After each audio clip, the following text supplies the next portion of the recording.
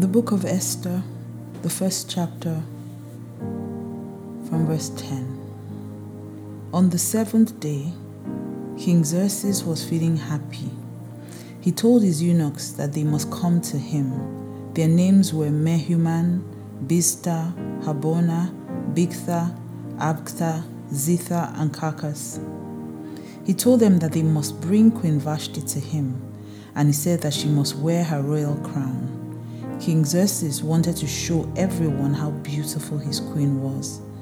The eunuchs told Queen Vashti what the king had said, but she would not go to him. This made the king very angry. The king had men who knew the law, and he always asked them what to do when someone did not obey him. He trusted these men. Their names were Kashina, Shitha, Admatha, Tarshish, Meres, Marsina, and Mehuman. These men always sat next to the king. They had a lot of authority in the kingdom. And the king asked them, "What must I do with Queen Vashti?" The eunuchs told her what I said, but she did not obey me. What is the law about this?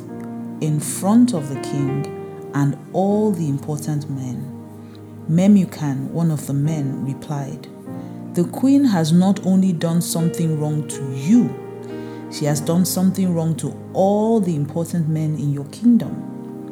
When other wives hear about this, they will not obey their own husbands.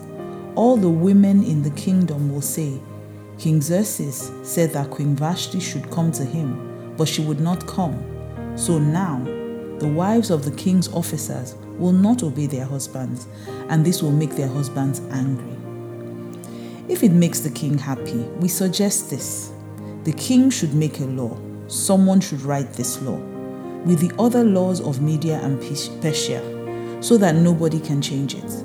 This law should say that Vashti must not stand in front of you again. Then find a better woman to be queen. When people know the law, all women will obey their husbands. They will obey them if they are rich or poor." The king and his officers liked this idea, and so they did as Memucan said. Bible before breakfast, Mildred Kingsley Okonkwo here. So, this is a story we're all too familiar with.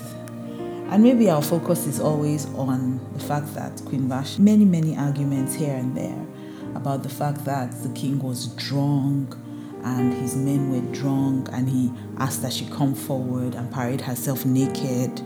And I've heard all those arguments. And the truth is, if you study very closely, the truth of the matter is that there's really nothing that absolutely suggests that that was true.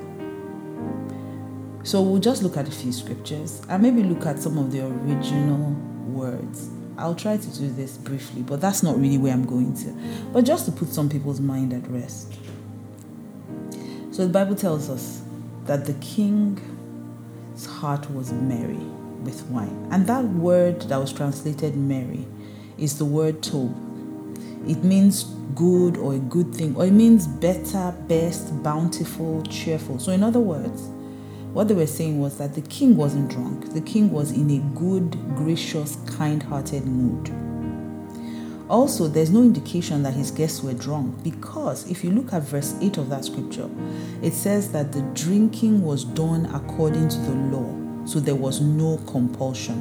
So in other words, if people did not want to drink, they were allowed to decide that they would not drink. So this is what happened. The king was merry. He was in a good mood. And he was in the garden. Remember, his party was in the garden. If you read the scripture from the beginning, which I suggest that you should, the party the king was holding was in the garden. And the queen was having her own party, but she was having it in the palace. So at some point, he wanted everyone to see how beautiful his queen was. So in other words, he wanted his beautiful wife to come out and, maybe greet everyone, greet all the guests. And this was on the final day of the feasting, which was after 6 months of showing everybody how powerful he was, how many great things he had. And so he asked them to bring the queen. So bring her, in other words, was go and fetch her. And so they went to her and they told her the king wants you. And for whatever reason, to be fair, whatever reason, she refused to come at the king's command. Now, she refused, meaning that it was a choice she had. Now, after this had happened, the king got upset because it must have been a back and forth. It must have been, go and get her, and she refused. And he says, the king now commands. So the two words that were used the first time to fetch her was different from the second word. And so the word in verse 10 is that he commanded. In other words, this was no longer a suggestion. And the Bible tells us that she refused.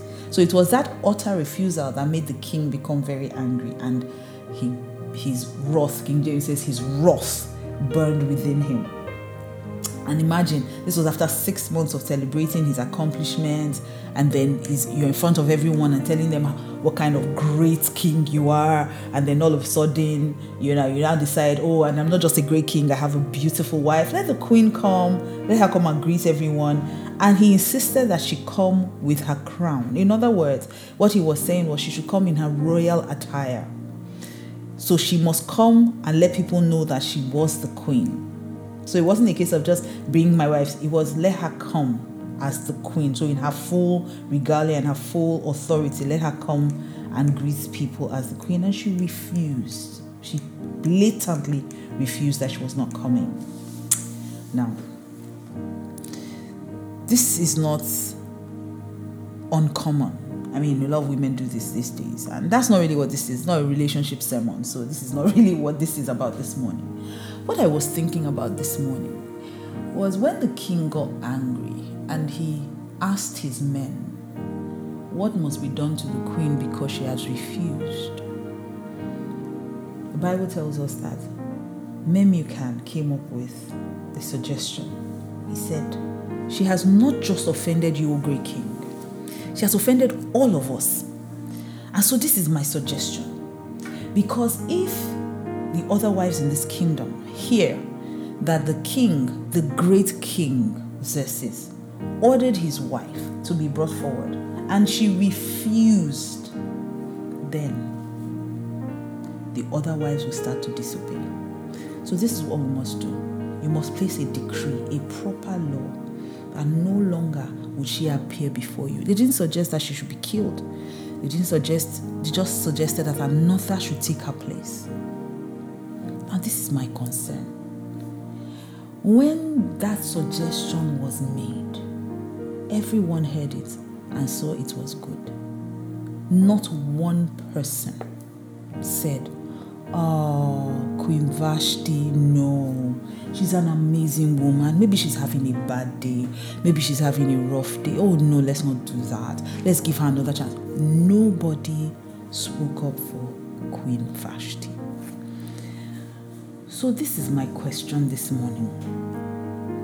What kind of person are you? And what kind of relationships are you building? The Bible says that the one who must have friends must show himself friendly. If you are the kind of person who gets into trouble and there's no one who will look out for you, no one who will speak up for you, no one who will defend you, then look at the relationships in your life. What kind of investments are you making in people? How do you act around people? How do you treat people? How is it possible that in the day of trouble, no one was able to speak for Queen Vashti? And she was obviously a queen who had great influence because she was also throwing her own party. So obviously she wasn't the kind of queen who was just locked in. She was literally a first lady. You know, the kind that the king wants to show off? That kind. And I do believe that the king probably had concubines, but Vashti was his queen and he loved to show her off.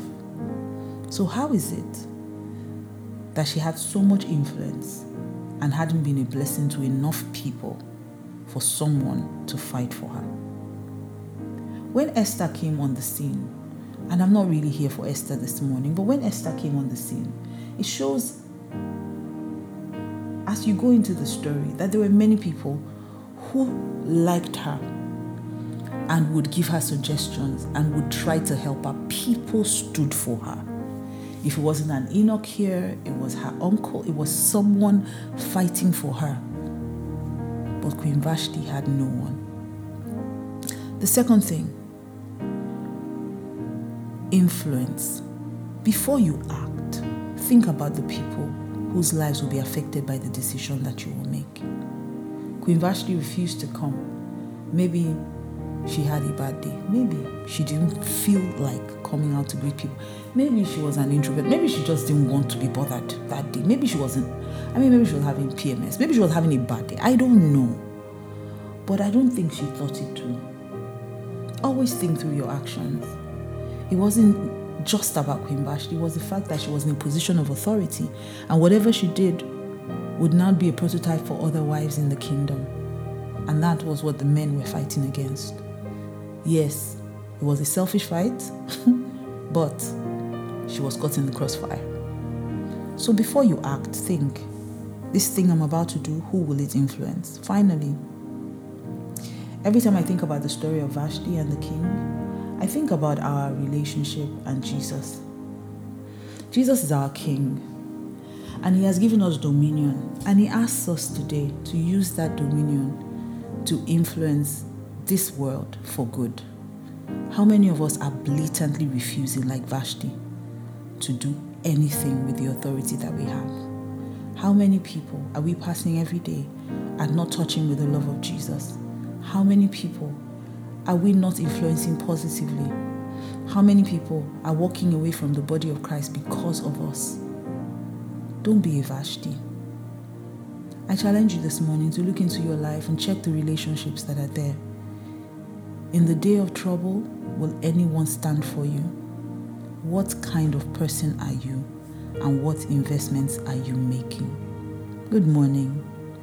It's a wonderful, many arguments here and there about the fact that the king was drunk,